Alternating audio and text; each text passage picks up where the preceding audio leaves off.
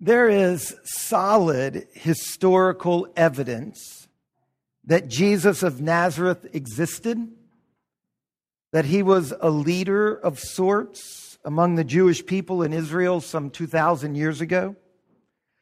Some considered him to be a prophet. Some believed he was the Messiah, but the Romans caught him and killed him. And just like they did with so many others who claimed to be a prophet or the Messiah, they declared their victory over this leader. In fact, between 150 BC and 150 AD, there were a whole series of Jewish attempts at revolution, revolting against Rome. And anytime this happened, Rome eventually would catch the leader and violently destroy him. When that happened, these revolutionary groups would do one of two things every single time. The people who survived, that is, they would either give up the movement, say, we learned our lesson, we're out of here, we don't want any of that. We don't want to happen to us what happened to our leader. Or they would commit themselves to their revolution and find a new Messiah to lead them. And yet, after Jesus was executed, his followers did neither of those two things. The two things that all the followers of all the other Messiahs did. They did not give up their movement, and they did not find a new Messiah. No, the early Christians did something that none of these other groups did. They insisted that their executed leader was indeed Israel's Messiah, that he was the Lord of the world, and that he was the one true God of the cosmos. Now that's quite a jump. I mean, when we look at the historical data, we see these things happening throughout those centuries, but there's this one particular group that makes a very outlandish claim. What can account for this historical anomaly? Well, the early Christians claimed that Jesus was the Messiah of Israel and the Lord of the world and the one and only Creator God of the cosmos because he was raised bodily from the dead. They put all of their eggs in the basket of Jesus' bodily resurrection 3 days after his crucifixion. The early Christians said, in other words, no resurrection, no Christianity. Now, some people argue that the early Christians invented these stories about Jesus' resurrection. So instead of saying no resurrection, no Christianity, this argument says no Christianity, no resurrection. If Christianity did not exist, we would not be talking about the resurrection of Jesus because the Christians invented the resurrection of Jesus. So there's this debate, which came first?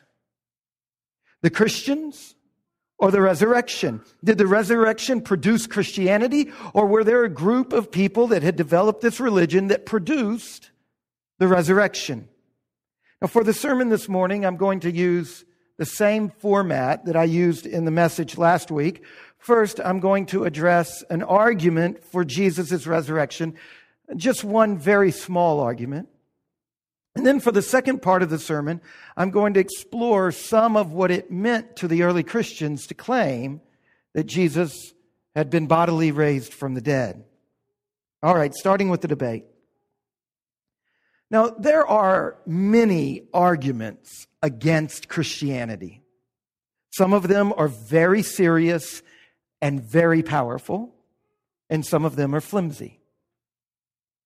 Among those who do not believe the account that I just read, John chapter 20, verses 19 to 31, one influential view against that account is that what we're actually reading in the resurrection stories, these are actually the projections of the early Christians' hope.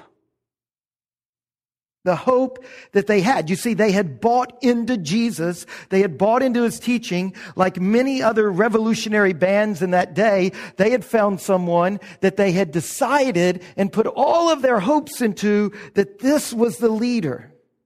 And somewhere along the way, they had decided he was the Messiah. So when he died, these early Christians were shattered. They just couldn't believe it. They refused to stop believing. So the argument is actually rooted in a theory of social psychology developed in the late 1950s by Leon Festinger, and it's called the theory of cognitive dissonance. It goes like this. The disciples believed so deeply that Jesus was Messiah when he was executed, they couldn't let go of that belief. And so they zealously committed themselves to this hope, to this belief, and they began to tell others that Jesus was alive, that their beliefs were true, and they began to convert other people to it. And as these things go, the more people that buy into the claim, the easier it is to actually believe the claim, because now you can point to all the other people who believe the same thing as you. Now, obviously, there are many different issues when it comes to belief or not regarding Jesus' resurrection. And this is just one particular way that some people look at the historical data and explain it. But there's a problem with this way of discounting the origins of Christianity. You see, after Jesus' death, the early Christians did not hold on to their beliefs about Jesus. They actually changed their beliefs about Jesus. The cognitive dissonance explanation is that John 20 was circulated by pious Christians who were unable to bear the loss of their beliefs. And yet the followers of Jesus never thought he would die. They didn't hold on to their beliefs about Jesus. They clearly changed their beliefs about Jesus. One point in the Gospels that shows you what I'm talking about, a very famous example. Matthew chapter 16, Jesus looks at his followers. He says, "Who do you say I am?" Peter answers, "Anybody know? You are the Christ," which literally means you are the Messiah. So Jesus responds, "Blessed are you, Simon, son of Jonah. Flesh and blood didn't reveal this to you. God, my Father, revealed this to you." And then Jesus immediately launches into explaining how the fact that he's the Messiah will mean that he's about to suffer and die. And when Jesus defines being the Messiah that way, what does Peter immediately do? He rebukes Jesus, which is quite an astounding thing, considering he's just said this is the Messiah. And now he says, "Oh, you are the Messiah, but you've got this bit of it wrong."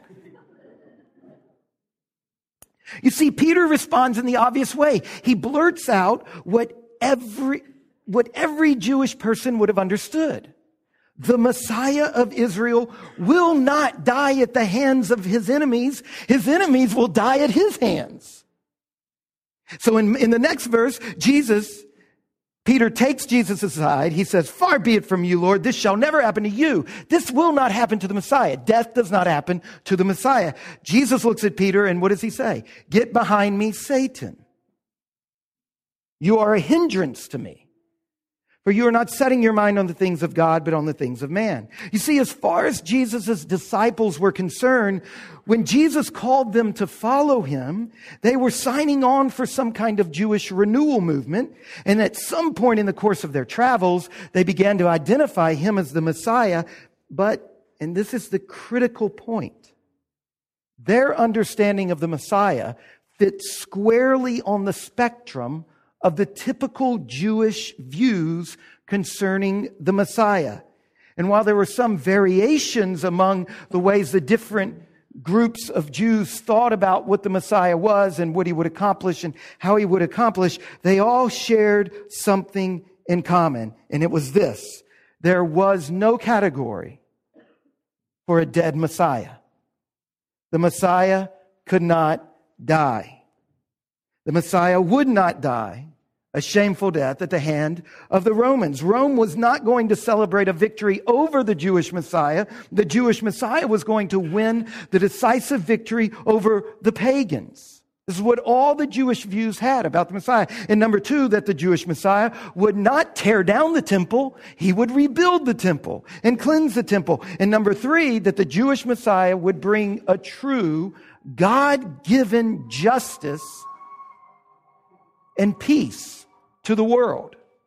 Now, this was what the Jewish people believed. So the cognitive dissonance theory of social psychology can explain some phenomena, but it does not explain the origins of Christianity, because cognitive dissonance is an insight into how people hold on to a belief in the face of overwhelming evidence to the contrary. The disciples never believed the Messiah would die in the first place. So by telling the resurrection stories, they were not refusing to come to terms with evidence which disproved their belief. No, John chapter 20 it's the disciples actually coming to terms with the evidence that did disprove their beliefs.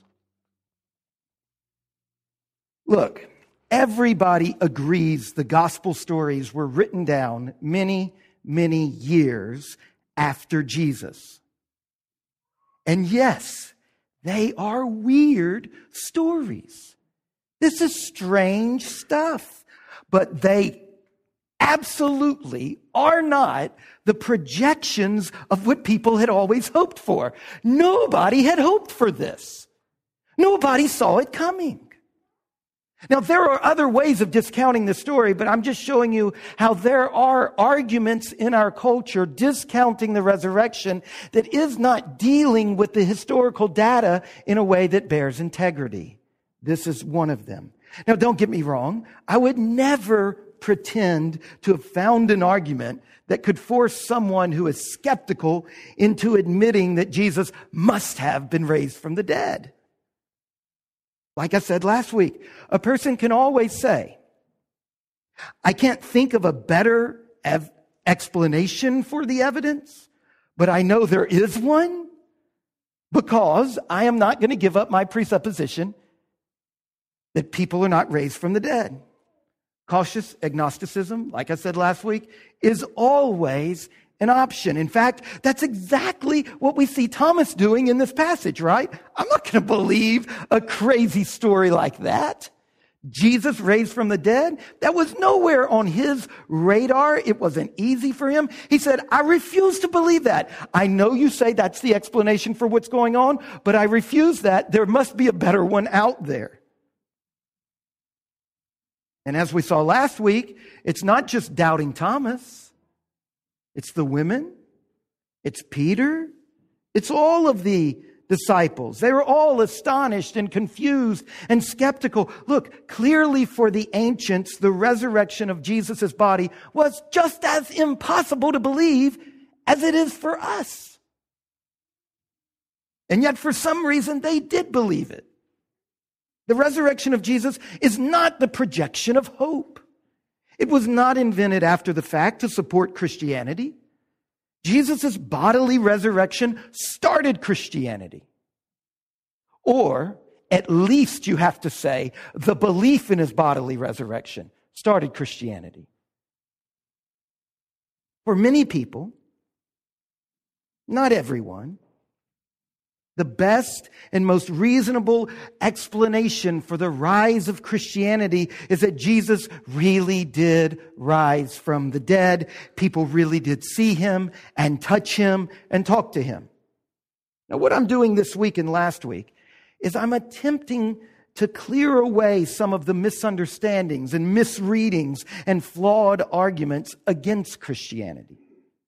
For many people, again, not everyone, but for a lot of people, the Christian faith is difficult. Very difficult. But to be honest, for those who do believe that Jesus was raised from the dead, we too have a struggle to face. But our struggle is not with the fact of the resurrection. It's with the meaning of the resurrection. When Jesus rose from the dead on Easter morning, he rose again as the beginning of the new world. A new world that Israel's God had always intended to make.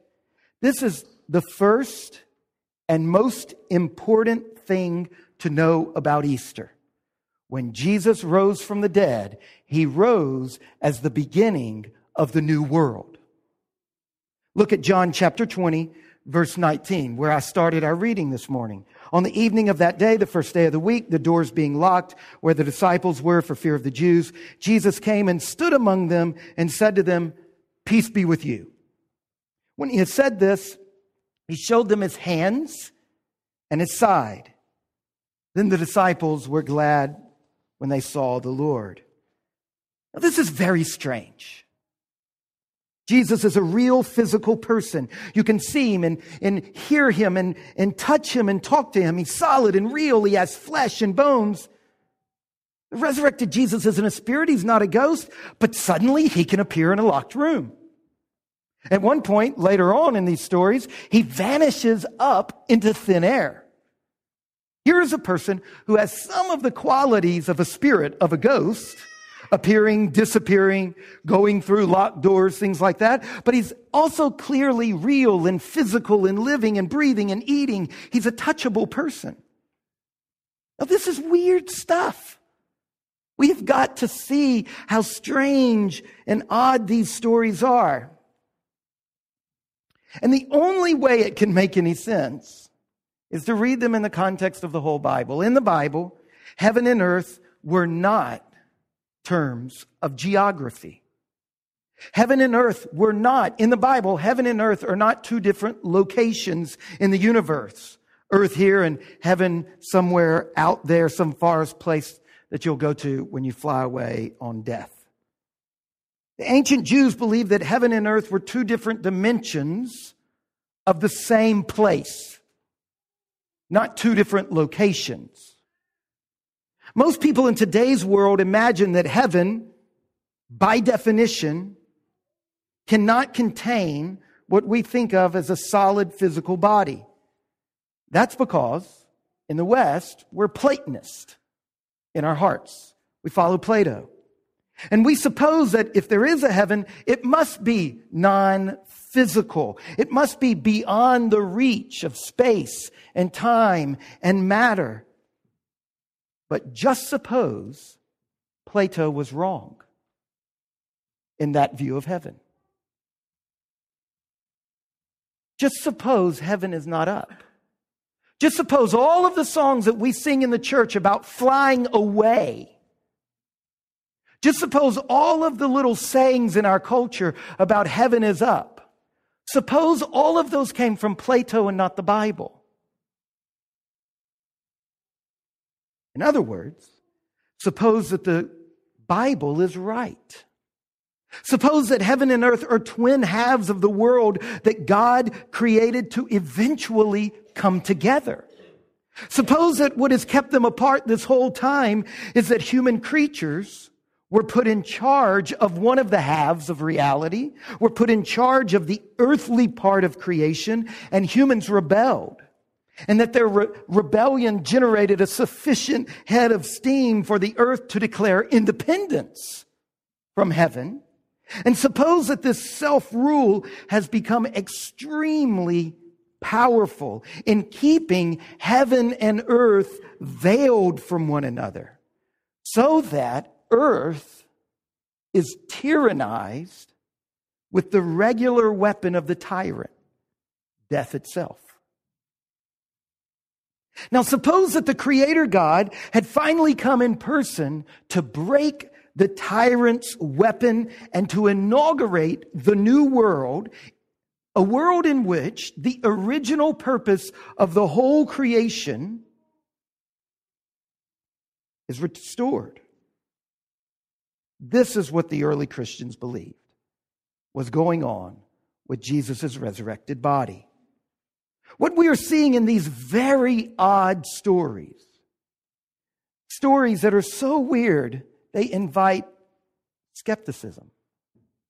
What we are seeing is the birth of the new creation.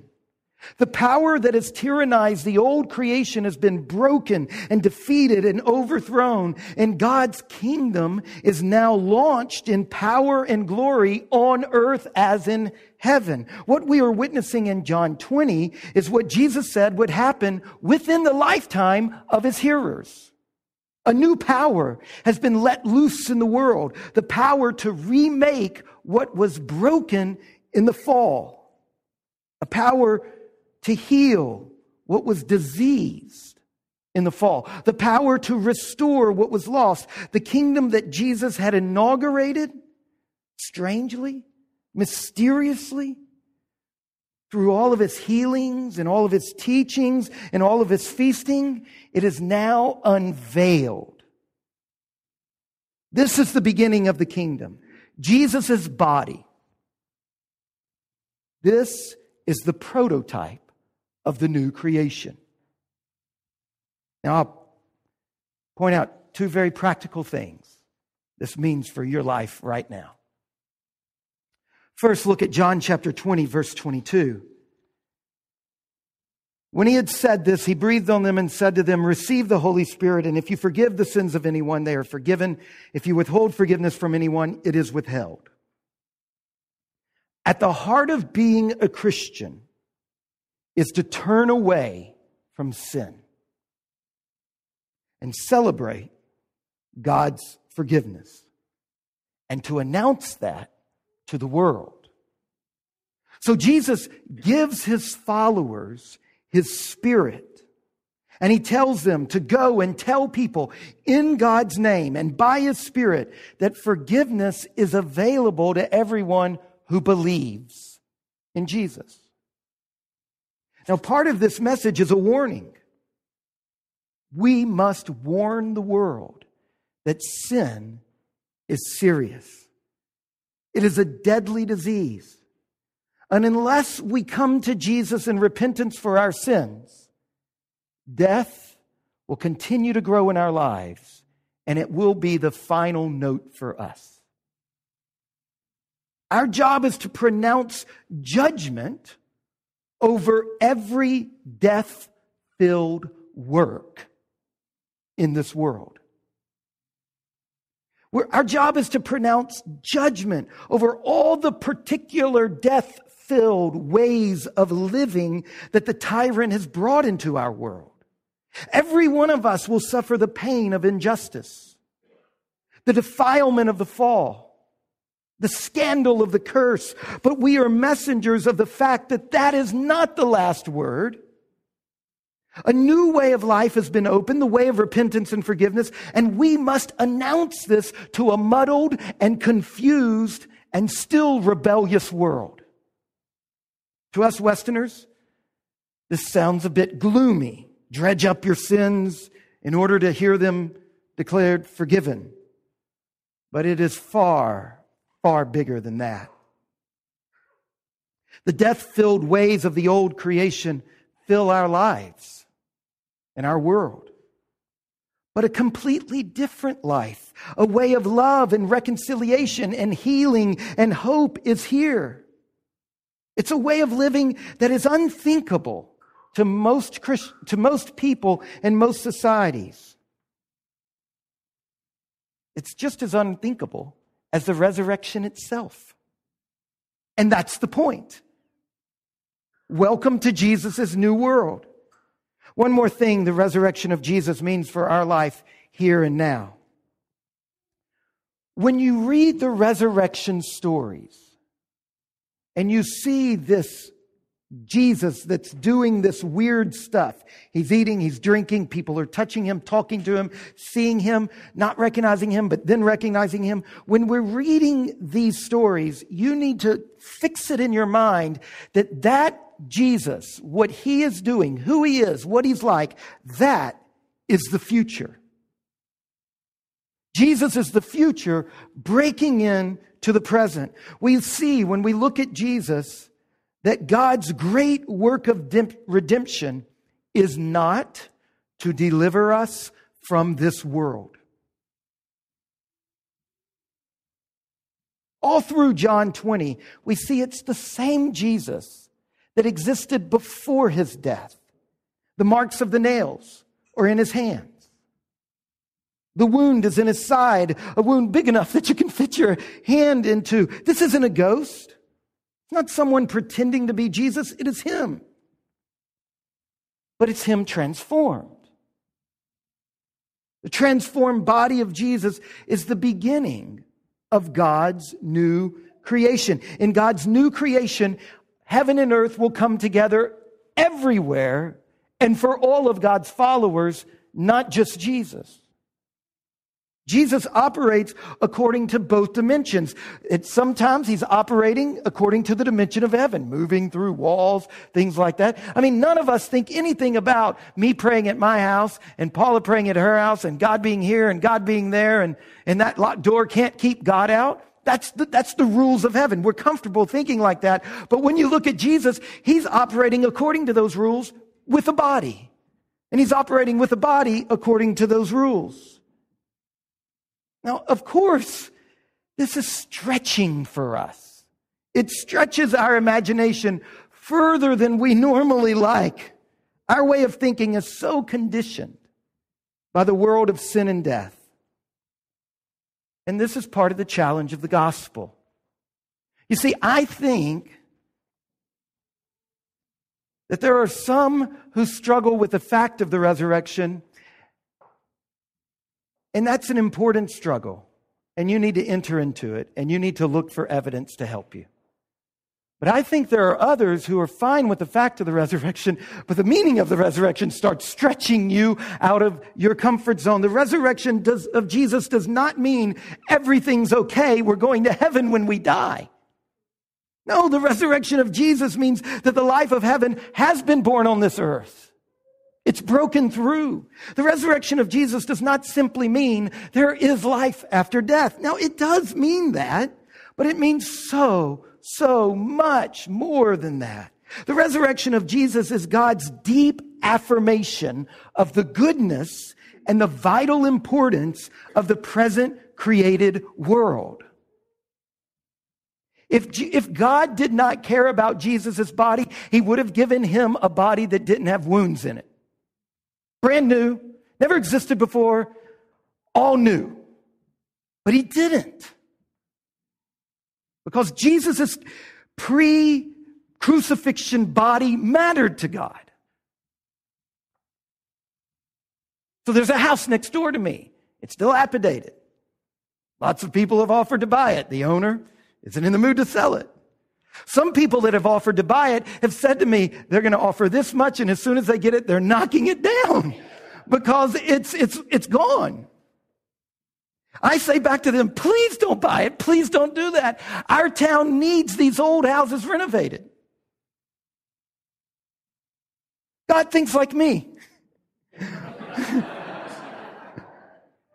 God looks at the body of Jesus and doesn't say, it's too far gone. He says, no. God doesn't look at this world right now look, last night at 7 o'clock, I'm walking home. And Friday night at 7 o'clock, I'm walking home from my office. And the streets are filled with people. There's concerts in town. There's Jack Browns and Billy Jacks and Clementine. It's just teeming with people. And as I'm walking home, I've been reading and thinking about these stories. You know what I think? I think they got it right. They love this world. They love music and food and drinking and dancing. They love all of these embodied actions. And God is not going to treat all of that stuff like a certain friend of mine wants to treat my neighbor's house. God's going to treat it just like I hope somebody treats my neighbor's house, looks at it in all of its brokenness and transforms it. That's what Jesus' body says to us. The resurrection of Jesus, of his body, is God's deep affirmation of the goodness and the vital importance of the present created order. There are things you love about this world, and God loves them too, and God is not going to give them up. The world will be renewed by God. The resurrection of Jesus' body is what will happen when the Creator comes to heal you. Your body, this whole world. Our job as Easter people is not simply to bumble along trying to live the present life a little bit better until one day we decay and die and end up either in the grave or some disembodied heaven. That is not your job.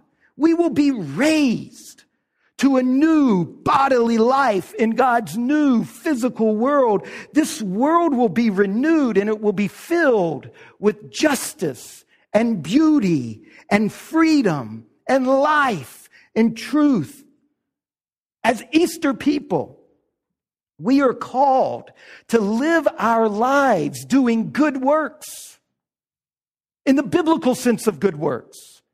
The Bible tells you to do good works. They don't earn your way into heaven. They are your job to do once you come to Christ. You're to do good works. That's what it says all through the epistles. Do good things for the good of the city and for the good of the creation. Why? Because this is God's good creation. Broken. We are called to anticipate here and now the future. How do we do this? We do this by working for God's justice in the world now. Identify injustice and fight it. With every ounce of your being, even if it leads to your own crucifixion, which it probably will. Our job right now is to work for the health and the flourishing of the planet, even if it means you're accused of being a Democrat and you don't want to be accused of being a Democrat. Fight for the health and flourishing of this planet, even if it changes your grocery bill. Fight for the health and flourishing of this thing that God loves so much. He died to renew it. Work for God's wise order and His exuberant freedom to come to birth in every square inch of this world. That is your job this side of the grave. Will you pray? Will you pray in the days to come about the ways in which God wants you to be an Easter person? Will you pray, God, how can I implement the achievement of Easter in this life that I live? How can I work in such a way that I am doing good works that anticipate the renewal of all things? Now, the last sentence of the gospel reading this morning, John 20, verse 30. Now, Jesus did many other signs in the presence of the disciples, which are not written in this book, but these are written so that you may believe that the Messiah, the Son of God, is Jesus of Nazareth, and that by believing you may have life in His name. Believing in Jesus what? You may have life. What kind of life? Eternal life. The problem with us is we read that eternal life like Platonists. We think that John 3:16 means when we die, we float off into some life characterized as eternal that's disembodied. But in John's gospel, clearly, over and over and over, and you can see this if you just can get free of your Platonist blinders, over and over, eternal life and life in John's gospel is life here and now according to the rules of that heavenly dimension. Real life, here and now. This is the hope of the resurrection, and it comes by believing in Jesus. The Messiah, the Son of God, is Jesus of Nazareth. Let's pray.